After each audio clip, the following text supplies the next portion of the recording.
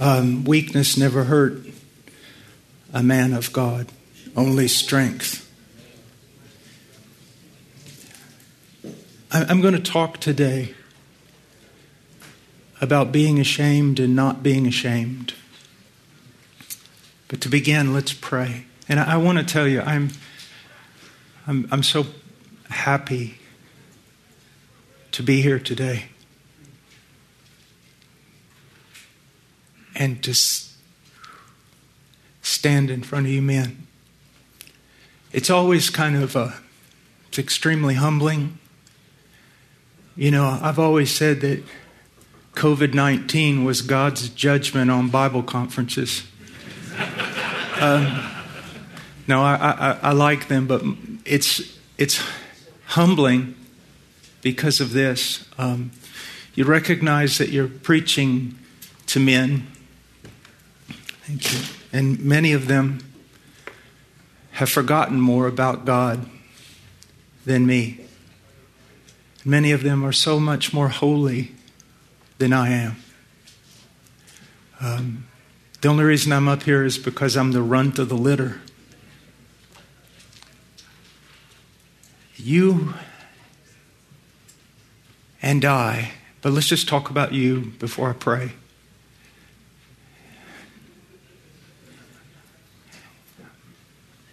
This applies to both of us, but I want to talk to you. You have no idea how much God loves you.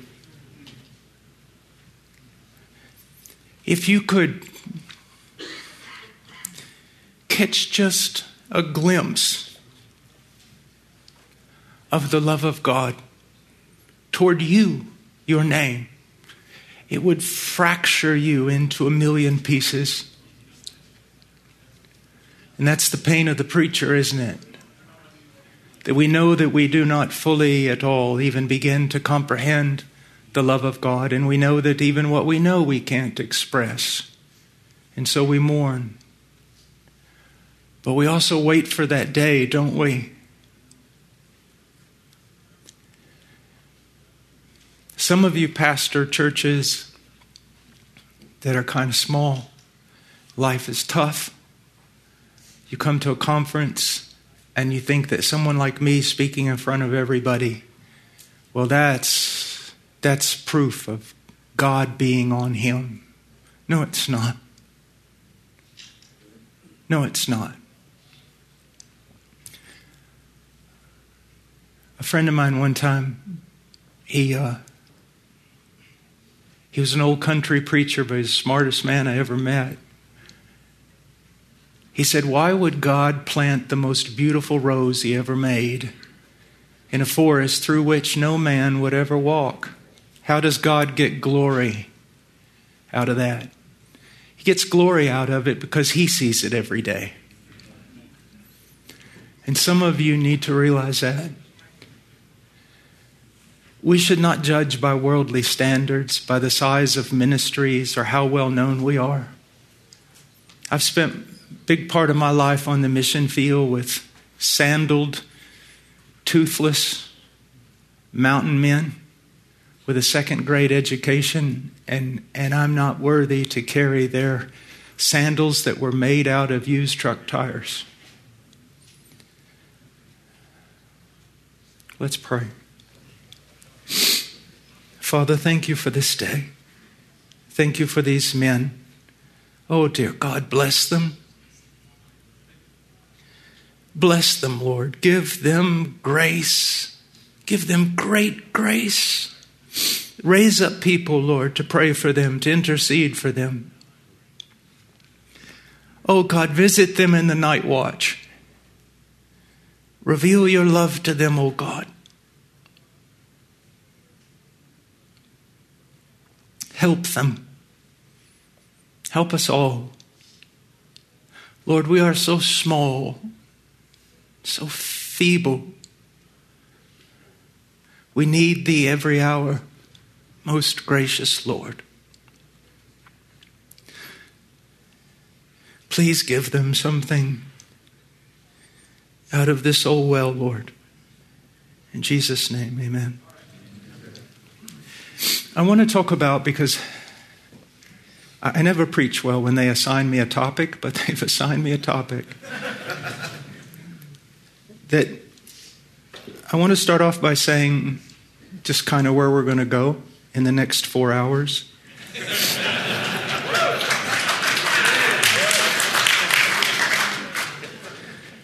First of all, we should be ashamed of our sin. We should be.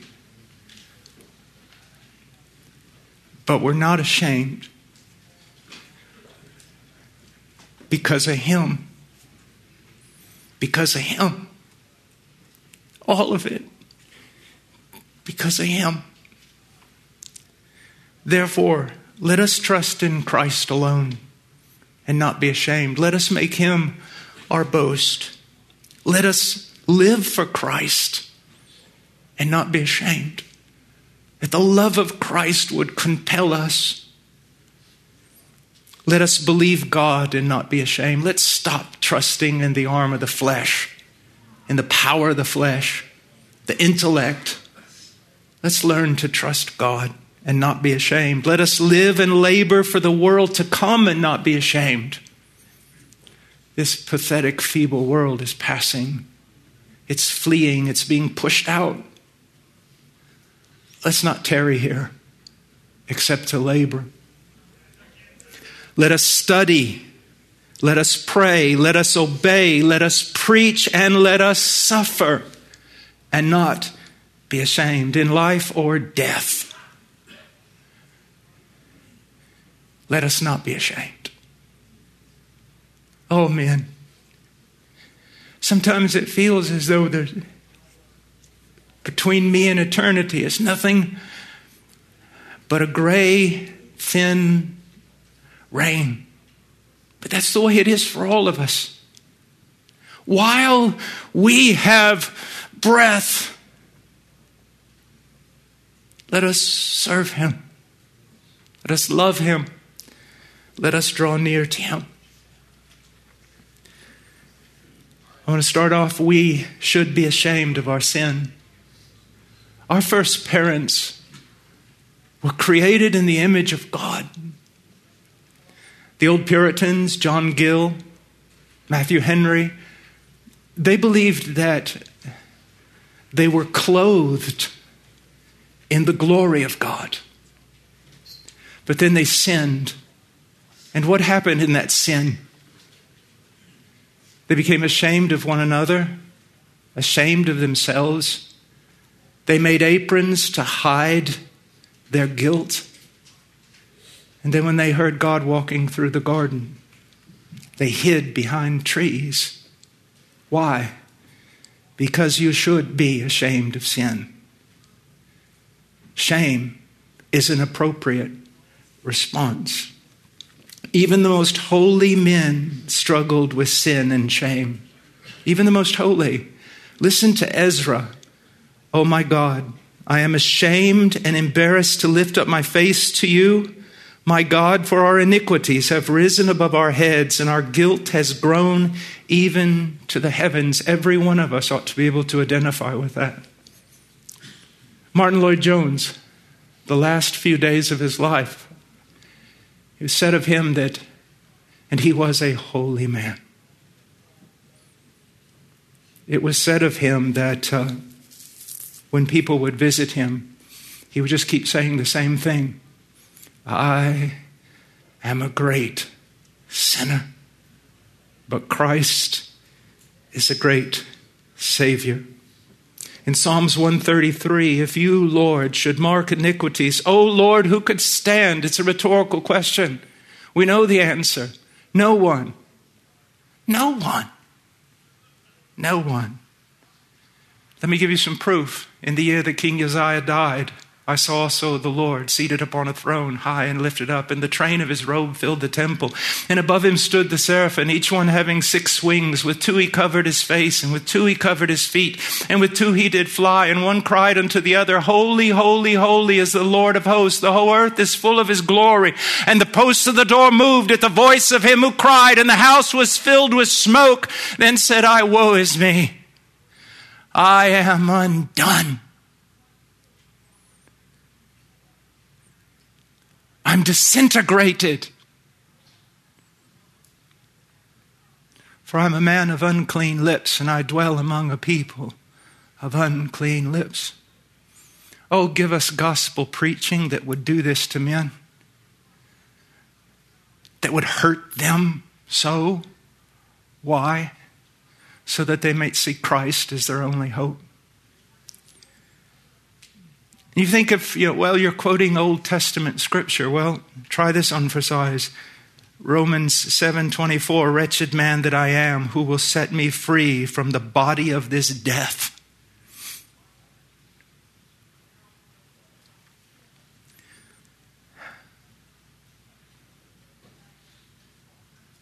We ought to be ashamed, but we're not ashamed. Why? Because of Christ. Because of Christ. Because of Christ. If all I did for the next hour was just to say his name, it would be enough. It would be more than enough. Because of Christ. Everything is Christ. Everything else is black and twisted and dark and useless and feeble and stupid. Only Christ. He's not just all we need. He's all we have. We have nothing else but Christ. Why? Isaiah 53 bore our sin and our shame before God.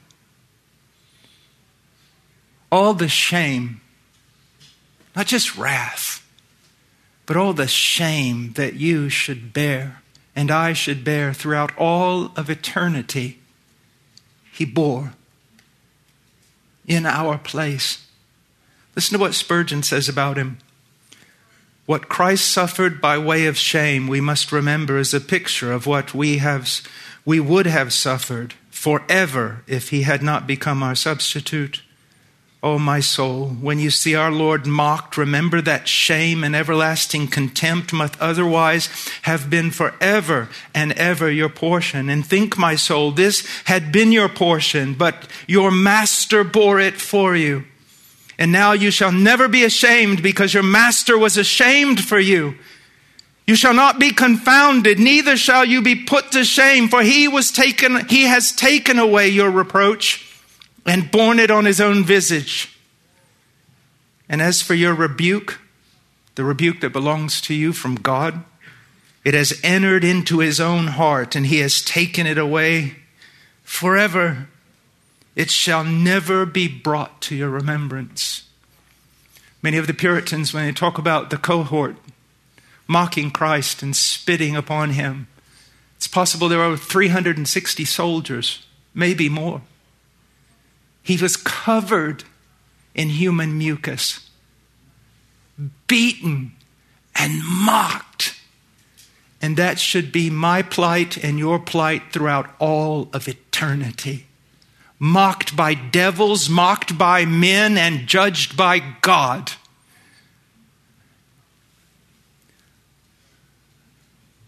But we're not ashamed, because he bore our shame.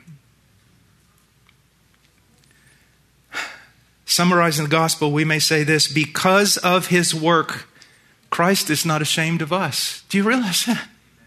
I look in the mirror of God's word. I look in my own reflection in a real mirror. I'm ashamed.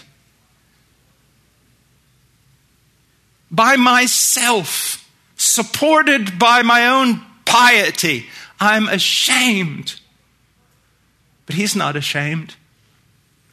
Listen to what the writer of Hebrews says. For both he who sanctifies and those who are sanctified are all from one Father, for which reason he is not ashamed to call them brothers.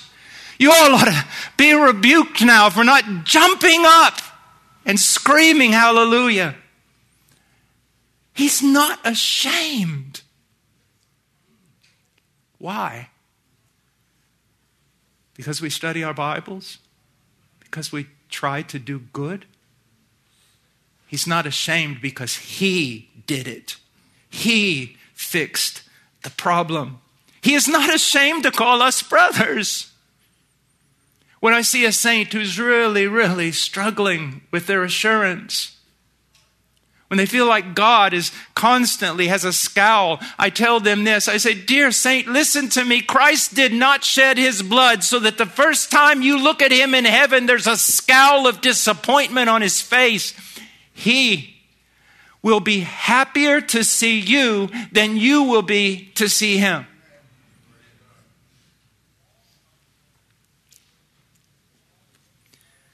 He's not ashamed, therefore we must not be ashamed.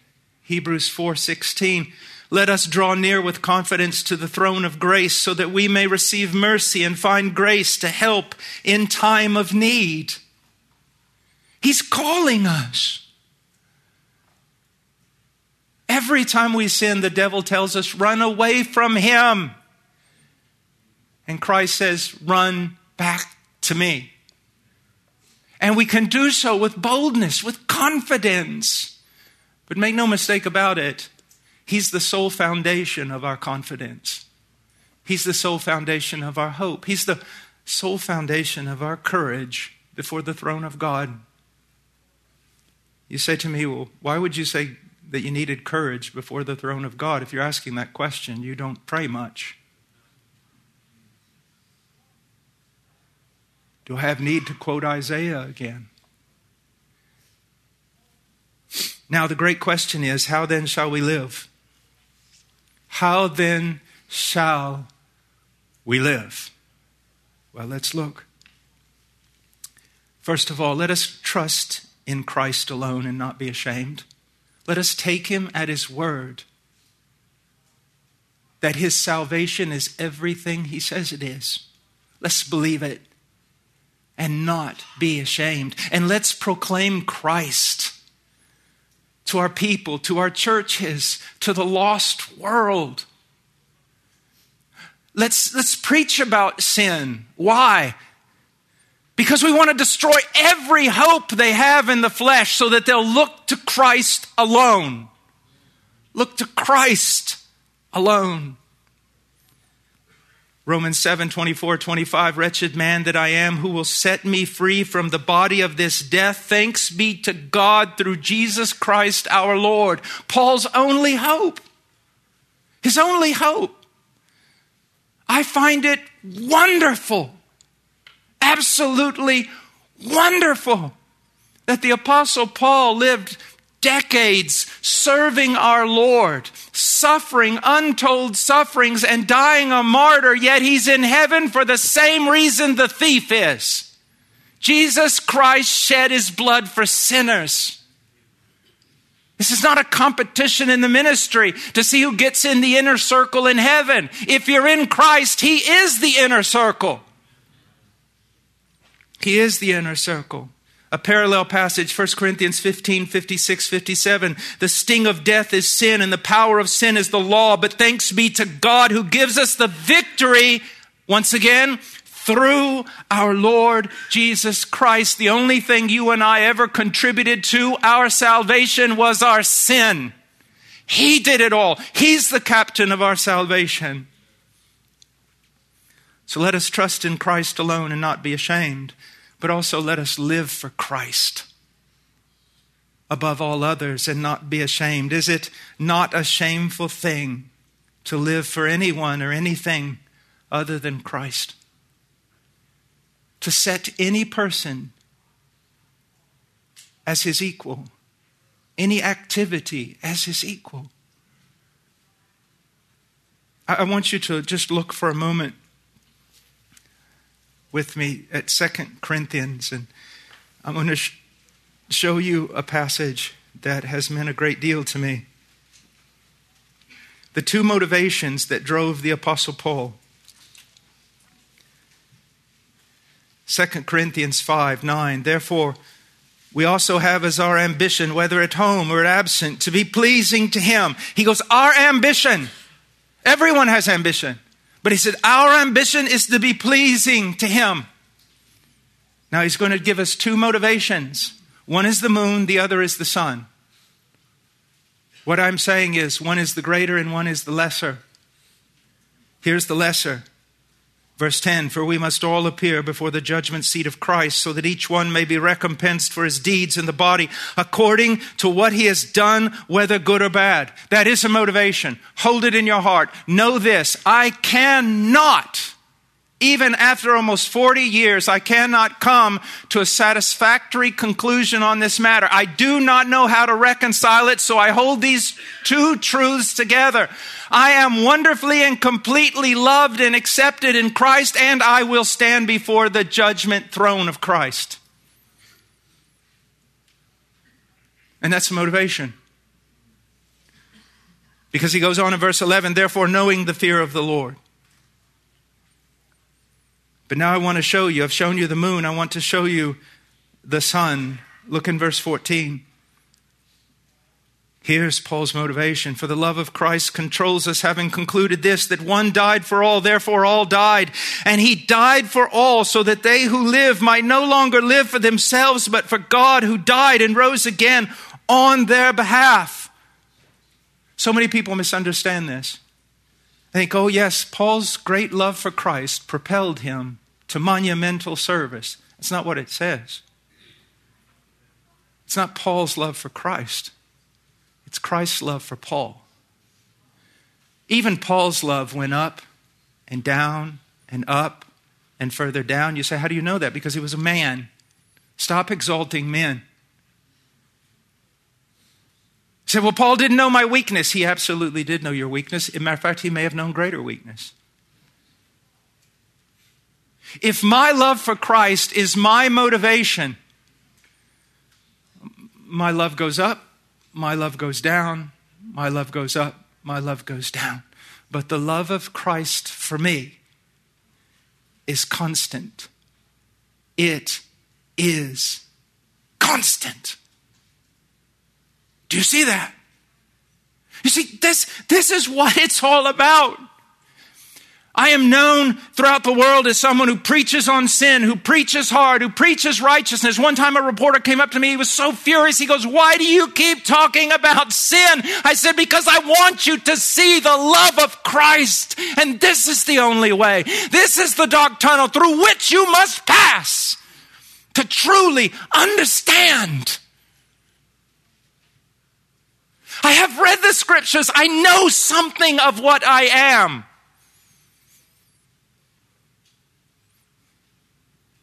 And in light of that dark cloud, peering over it and above it, through it and around it, is the love of Christ.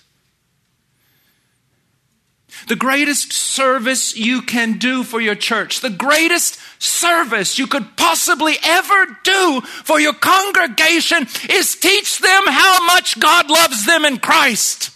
That's what strengthens us.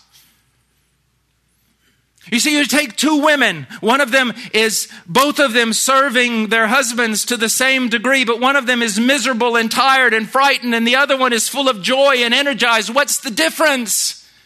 This woman serves her husband so that he will love her. This woman serves her husband because he does love her. Oh, the power of the love of God. It will make the weakest man be willing to walk through the most hellish land preaching the gospel with a near certain death sentence on his head.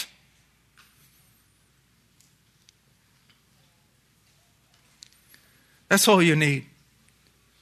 How do I live in this world and not be ashamed? Think of the love of Christ for you. How can you fall in sin? How can you say so many stupid things as I and not be ashamed? The Puritans used to say, for every one single inward glance, look 10 times at Christ. Look 10 times at Christ. Trust in Christ alone and be not ashamed. Let us live for Christ and not be ashamed. And now here's one. Let us believe God and His promises and not be ashamed. Do you know, in many ways you've lost your inheritance? You see, there's this group out there, they're name it, claim it. They talk about the promises of God more than the one who gave the promises and everything else. And do you know what we do? We overreact. And we don't live by the promises. We don't recognize they're inerrant, infallible, immutable promises. And we need to learn as men to stop trusting in the arm of the flesh, stop trusting in the arm of academics, stop trusting in the arm of the intellect, and begin to cling to Zion's King and all his promises.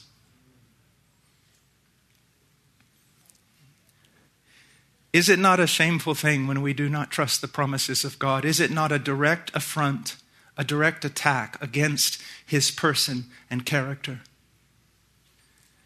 God says this in Jeremiah 2:5, "What injustice did your fathers find in me, that they went far from me and walked after emptiness and became empty?" Where did they find an error in me so that they traded me for other gods? Has God ever given anyone a reason not to trust him? No. Listen to Joshua. "You know in all your hearts and in all your souls that not one word of all the good words which the Lord your God spoke concerning you has failed. All have been fulfilled for you, and not one of them has failed." You take all the believers, from the first man redeemed to this very moment, you'll not find one of them that can lay a charge against Yahweh. He has kept every promise. So why not trust him? Let me ask you this. Has anyone ever succeeded by doing that which was right in their own eyes? Study sacred history.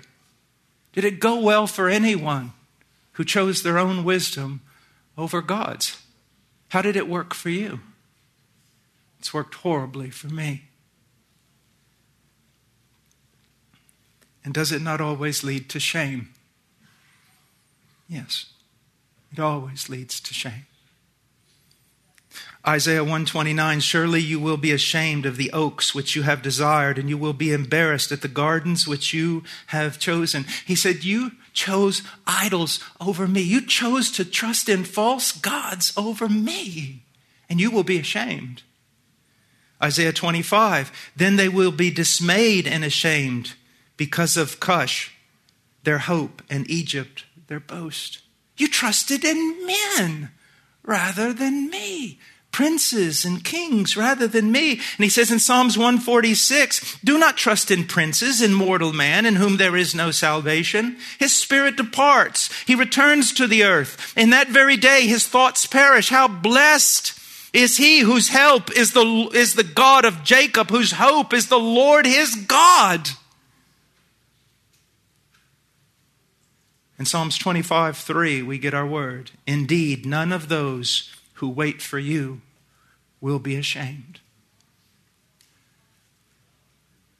We need to study God to know the character of God. We need to study God's promises, and we need to walk based upon those promises. We need to trust him. If you're a young man here and you're going into the ministry, know this: the more you trust in the arm of the flesh, the less you will see the power of God.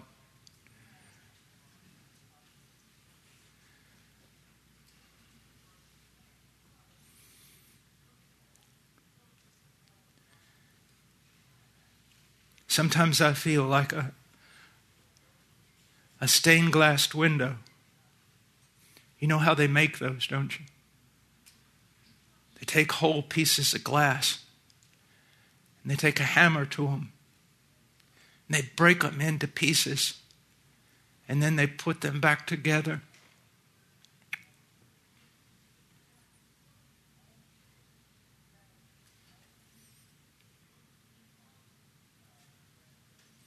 Spurgeon said, I bless the waves that cast me upon the rock.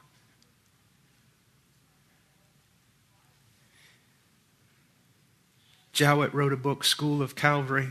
To the degree that God is going to use a man, the man is going to suffer. God's going to break him. Break him. And break him. And break him.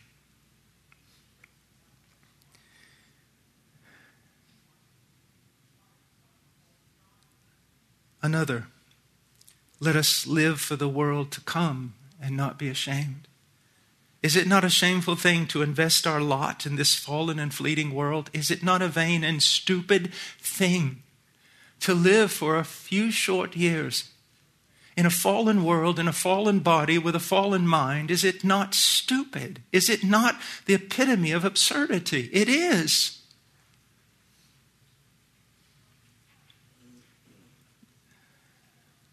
1 John chapter 2 tells us, "For all that is in the world, the lust of the flesh and the lust of the eyes and the boastful pride of life is not from the Father, but is from the world." The world is passing away. The verb could also be translated this way: the world is being pushed out.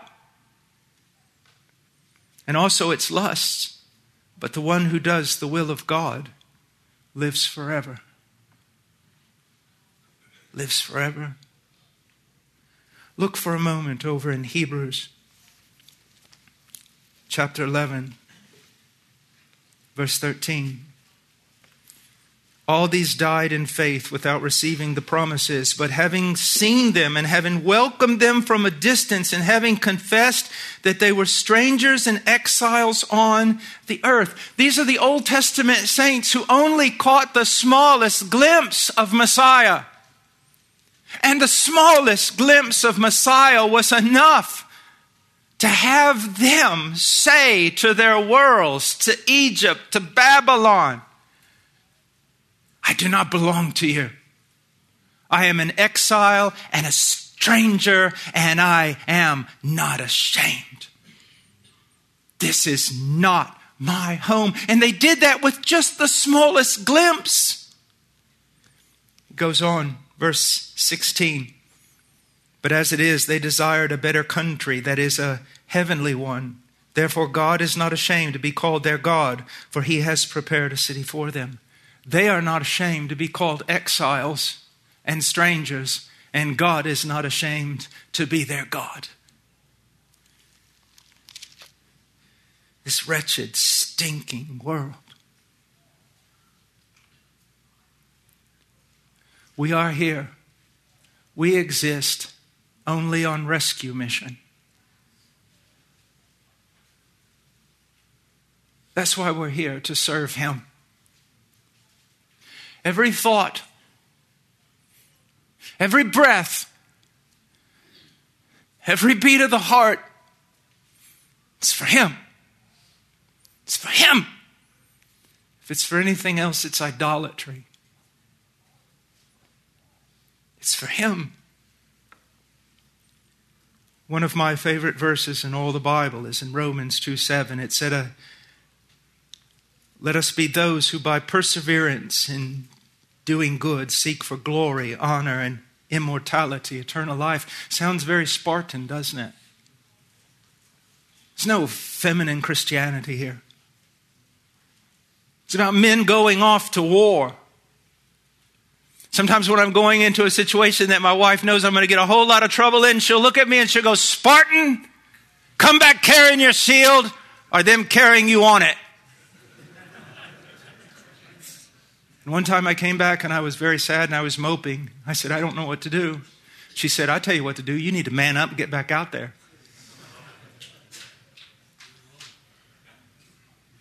Look at this. Some people live for TikTok. Some people live for clothes and cars and stupid, silly things. You and I get to live for glory and honor and immortality, eternal life. My goodness, what's wrong with us?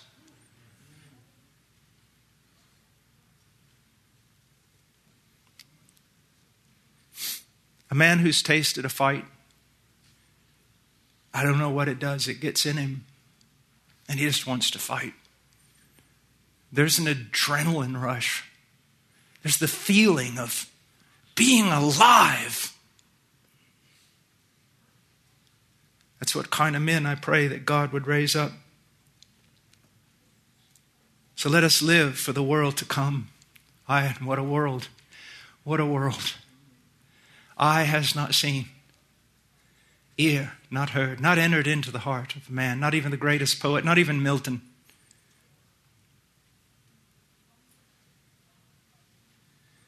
Now let's go on a bit more practical. Let us study and not be ashamed. Is it not a shameful thing to neglect the most precious and necessary gift that God has given us apart from Himself? His Word. Look at our privilege. Matthew 13, 16 and 17. But blessed are your eyes because they see, and your ears because they hear. For truly I say to you that many prophets and righteous men desire to see what you see and did not see it, and to hear what you hear and did not hear it. Do you know what drives some men? One word. Privilege. Privilege. Privilege.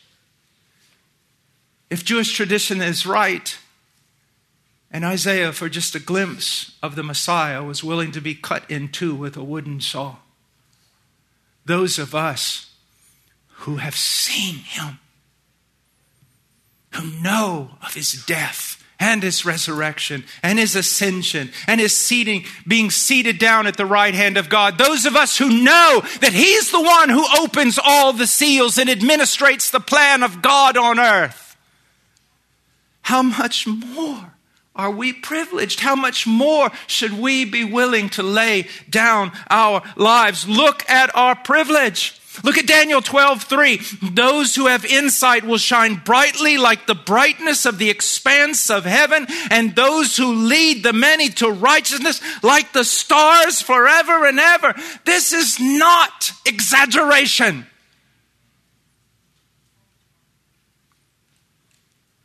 I think of some of my dear friends, preachers in the northern mountains of Peru. The boldest, bravest men I've ever met. Sandals made out of used truck tires. Big sombreros on their head and a poncho. Ragged, unshaven, hands as tough as shoe leather.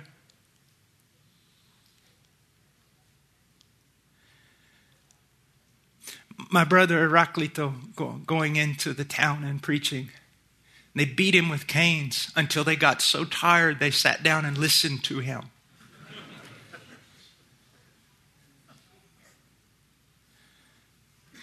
I think of those men and I think one day, they will have such an appearance that if I were to cast my eyes upon that appearance now, I would have a tendency, as Lewis said, to fall down and worship. That's what's waiting for us. You see, we don't need stuff here. We don't need stuff here.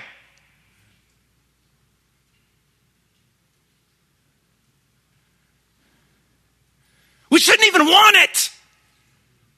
Because everything we put away for Him, an extra weight of glory. Everything we suffer, an extra weight of glory.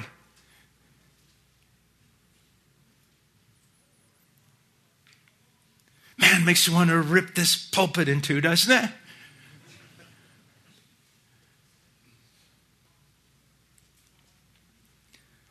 Let us study and not be ashamed because of our privilege. Let us do what we're commanded to do. Be diligent to present yourself approved of God as a workman who does not need to be ashamed, accurately handling the word of truth.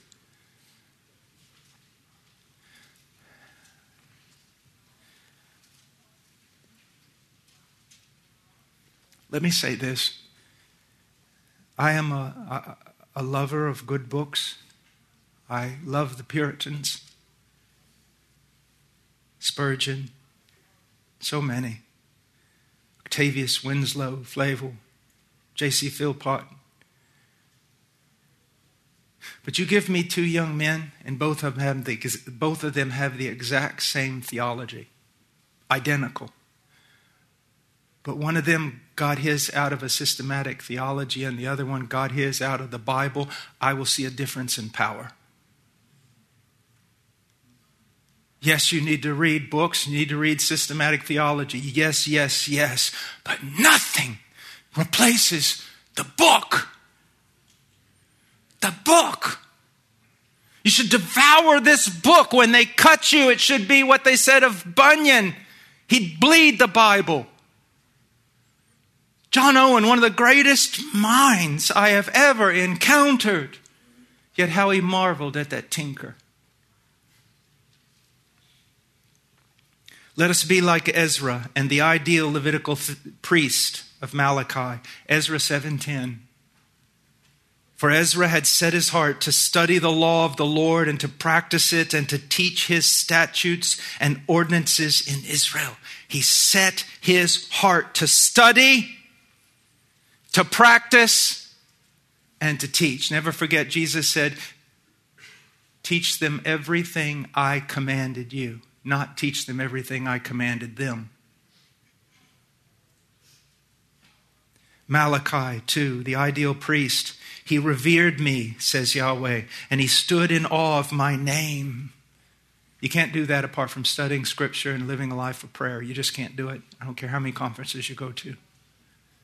He revered me and stood in awe of my name. True instruction was in his mouth, and unrighteousness was not found on his lips. He walked with me in peace and uprightness, and he turned many back from iniquity. For the lips of a priest should preserve knowledge, and men should seek instruction from his mouth, for he is the messenger of the Lord of hosts.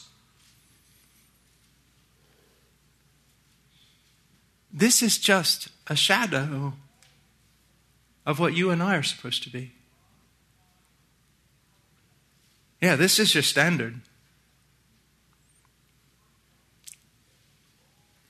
Let us study and not be ashamed. Now, let us pray and not be ashamed. Is it not a shameful thing to neglect prayer when God has promised to bless it so much? This old saint in his 80s, when I was a brand new Christian, in God's providence, did me a great, great service. He handed me books by E.M. Bounds and the autobiography of George Mueller.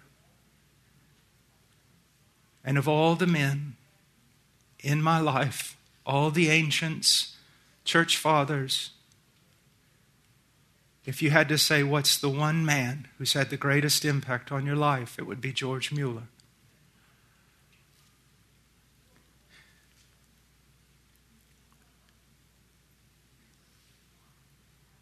There's no limits. There's limits in some areas, right? Like, sometimes I come here and there's Dr. MacArthur, Dr. Lawson, Vodi Bakum, and all these guys. And I'm sitting there at a table and I think the only thing I can do better than these guys is I can skin a buck faster than they can. I know how to run a trot line and jug for catfish, but other than that, I'm pretty much just need to be the one who brings in the meals. But everybody can pray. I'll never have their mind. I'll never have their knowledge.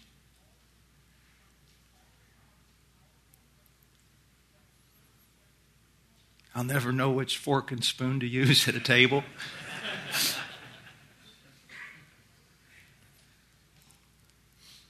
Anybody can pray. Spurgeon said if you gave him an option between preaching and praying, he would pray. Bethany Jones said, you'll never understand my husband as evangelist if you don't first understand him as a man of prayer. And I know what you're thinking. You're going, oh yes, the discipline of prayer. No, throw the word discipline out. You don't need to increase your discipline. You just need to increase your view of your weakness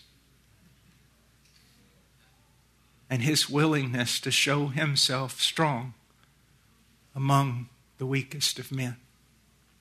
Prayer. Look at these promises. They looked to him and were radiant, and their faces will never be ashamed.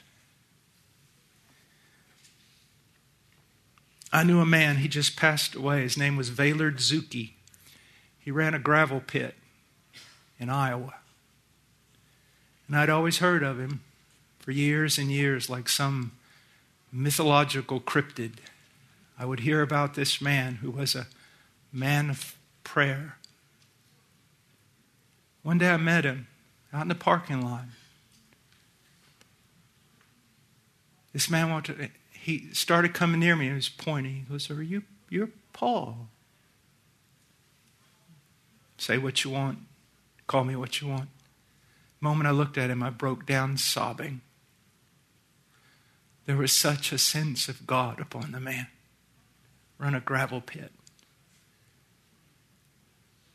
I remember a dear saint from La Mission Suiza, the Swiss mission, among the Aguaruna. I'd always heard about her. Hermana Doris, Sister Doris. I commandeered a boat. I got down to where she was at the Aserradero, which was an old sawmill in the jungle. I saw that was her hut. I got ready to go near it, and the guy with a machete stopped me, and he said, "No, Hermana Doris is sleeping." I said, "Okay." He said, "You can sit there on the ground." Okay. Man has a machete. You listen to him. And she came out of there, and when I saw her, I just wept. Say, "Oh, you're being emotional." Some of you could use a little emotion. Just men and women of prayer. Of prayer. And their faces, they're never ashamed. They're radiant and not ashamed. Psalms 81:10, "I, the Lord, am your God, who brought you up from the land of Egypt. Open your mouth wide and I will fill it." Do you hear that? But see, he didn't just bring you out of Egypt through a bunch of plagues. He brought you out of the bondage of sin by the blood of his own son. So how much more does this promise belong to you? Open your mouth wide and I'll fill it, he says. Matthew 7, "Ask and it will be given to you. Seek and you will find. Knock and it will be opened to you. For everyone who asks receives, and he who seeks finds. And to him who knocks it will be opened." Oh, that there would be some Jacob in here who would wrestle with the angel of the covenant. Oh, that there would be a man in here that would grab a hold of the horns of the altar and not let go. Prayer. Prayer. Prayer. Let us be like the watchmen on the walls in Isaiah 62. "On your walls, O Jerusalem, I have appointed watchmen all day and all night. They will never keep silent. You who remind the Lord, take no rest for yourselves and give him no rest until he establishes and makes Jerusalem a praise in the earth." Men that are great troublers of God. You'll never be a troubler in Israel as a prophet if you're not a troubler of God on your knees. Oh, to walk with him. Oh, to pray. And the night watch. Oh, those visitations. Strengthening. Making a man something he's not.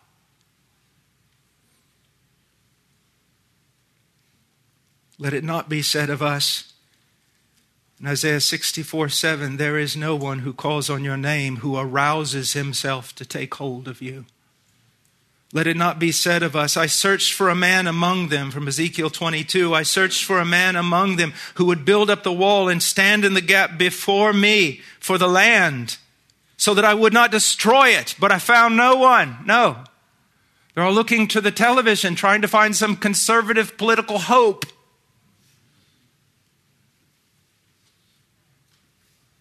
You need to understand, there's no hope in men for this nation.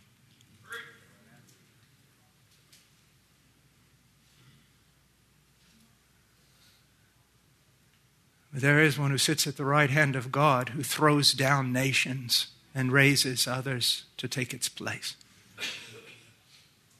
Call out to him if you want help. Let it not be said, "You do not have because you do not ask." I guess, if I were to put myself in a camp, a Reformed Baptist, I hold to the 1689 London Baptist Confession. I believe everything has been decreed before the foundation of the world, and I also believe you have not because you ask not. You have not because you ask not. You see, young man, listen to me. You're going to go through life, preacher, and you're going to see gifted men. They can outrun you with their mind. They can outrun you with their mouth. They've got so much talent, so many gifts, and you look at yourself as a beggar.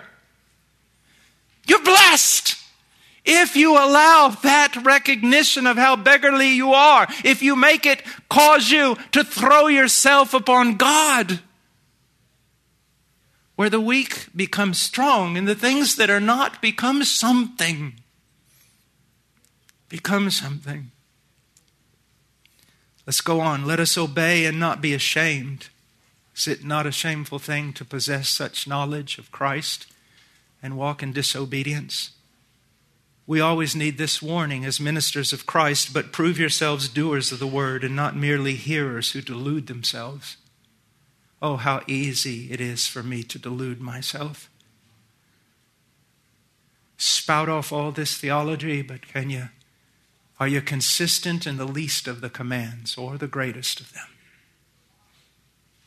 Romans 2, you who boast in the law, through your breaking the law, do you dishonor God? For the name of God is blasphemed among the Gentiles because of you, just as it is written. This one, 1 Corinthians 9:27, I discipline my body and make it my slave, so that after I have preached to others, I myself will not be disqualified.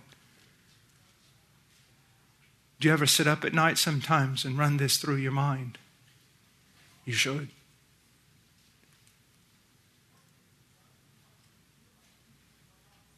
And even worse, many will say to me on that day, Lord, Lord, did we not prophesy in your name? And in your name cast out demons, and in your name perform many miracles, and then I will declare to them, I never knew you. Depart from me, you who practice lawlessness. Do you see? Let us be like the psalmist who said, oh, that my way may be established to keep your statutes. Then I shall not be ashamed when I look upon all your commandments. Psalms 119, 5 and 6. Again, Psalms 119, 80. May my heart be blameless in your statutes so that I will not be ashamed. We're drawing to a close now. Let us preach and not be ashamed. Is it not a shameful thing to possess such knowledge and not preach it? No, let me say it this way. Is it not an impossible thing to truly know the gospel and not speak of the gospel? Jeremiah said, for each time I speak, I cry aloud, I proclaim violence and destruction. Because of me, the word of God has resulted in reproach and derision all day long. Or because for me, the word of God has resulted in approach and derision all day long. But if I say I will not remember him or speak any more in his name, then in my heart it becomes like a burning fire shut up in my bones, and I am weary of holding it in. I cannot endure it. Subjective, yes. Real, yes.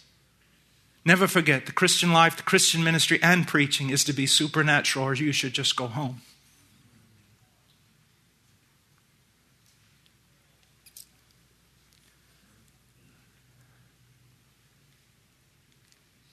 Mark 8:38, for whoever is ashamed of me and my words in this adulterous and sinful generation, the Son of Man will also be ashamed of him when he comes in the glory of his Father with the holy angels. A warning. Proverbs 29:25, the fear of man brings a snare, but he who trusts in the Lord will be exalted. Oh, the fear of man. What a horrible, deadly thing. But how can you get beyond it? Well, I'm not so sure you have to. You just need to learn how to draw a comparison.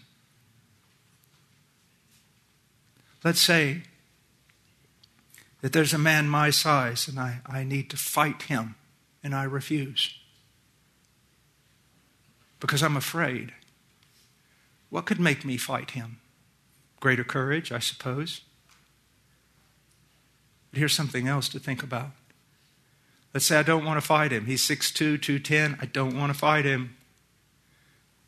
But then they bring another man in the room, 8 feet tall, 400 pounds. And they say, now you have a choice. I know who I'm going to fight now. I learned this a long time ago. I do the same thing with God. I can fight men or I can fight God. I'd rather fight a nation than fight God. So see, I don't have to be any braver than before. I just need to read the comparison.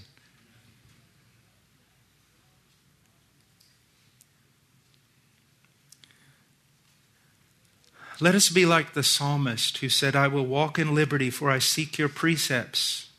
I will also speak of your testimonies before kings, and I shall not be ashamed. I shall delight in your commandments, which I love. Now, here's what I want you to think about. You probably focused in on, I will speak your testimonies before kings and not be ashamed. You said, yes, that. But how could he do that? It's because of the two verses, the one before and the one after. He could speak God's testimonies before kings and not be ashamed. Why? Because those commandments, those precepts allowed him to walk in liberty. They had set him free. He had experienced the power of those precepts. And he also loved them. Now, this is why I think the Apostle Paul may have had this text in mind when he said what he said in Romans 1:16. For I am not ashamed of the gospel, for it is the power of God for salvation to everyone who believes, to the Jew first and also to the Greek. And so many times, you almost never, in commentaries and everything, the salvation of which Paul is speaking is always directed outward from him. That through the preaching of the gospel, he saw Jews converted and Greeks converted, and that is true. But more importantly, he saw himself converted. He experienced the power of the gospel. Do you see the difference? He knew it. He was a murderer. He was an enemy of God and an enemy of God's people. He persecuted Christ. And he was changed on that road. You see, it's men who are transformed by the gospel that preach the gospel. That's why I have seen drunks and drug addicts and the vilest that society would consider vile and get genuinely converted, and they would fight hell with a water pistol because they knew, they felt, they experienced the power of the gospel of Jesus Christ.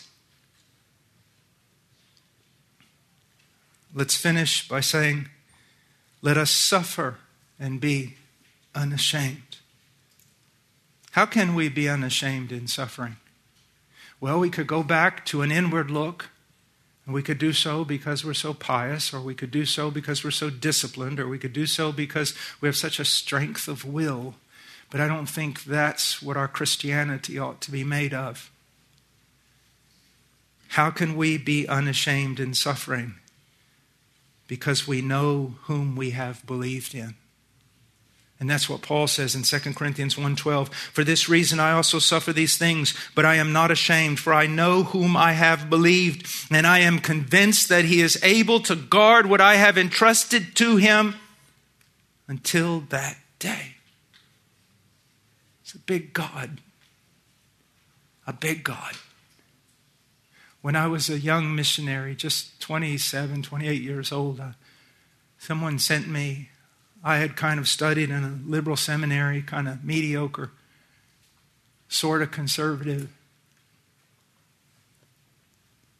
I was working in Peru. Someone sent me a big 8-track tape looking thing, and I stuck it in the little TV about this big that I had.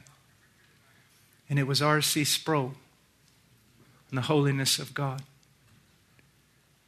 Much of my life I can trace back to that event.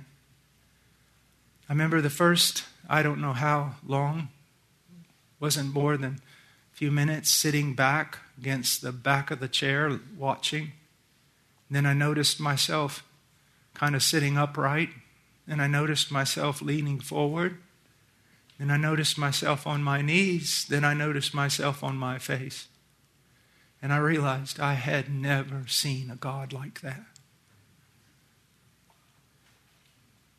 A God like that. When you have a God like that, well, you can do a lot. People used to ask me, they say, how is it that you've gone into so many jungles and so many bad places and everything, and you are still living? It's because of the people I'm with. It's because when I'm in the jungle, I'm with people in the jungle who love me and care for me and know I'll die in 5 minutes without them. When I'm in some inner city, I'm with some guy in the inner city who got converted but used to be in prison, and everybody is really scared of him. It's not anything about inward strength or being astute or clever or some kind of Indiana Jones. It's always about who you're with. And I would feel so confident with many of my friends around the world. I can go just about anywhere if my friends are there. Well, when you have a God like we have, everything is possible. That which is not becomes something that is. That which is weak becomes strong.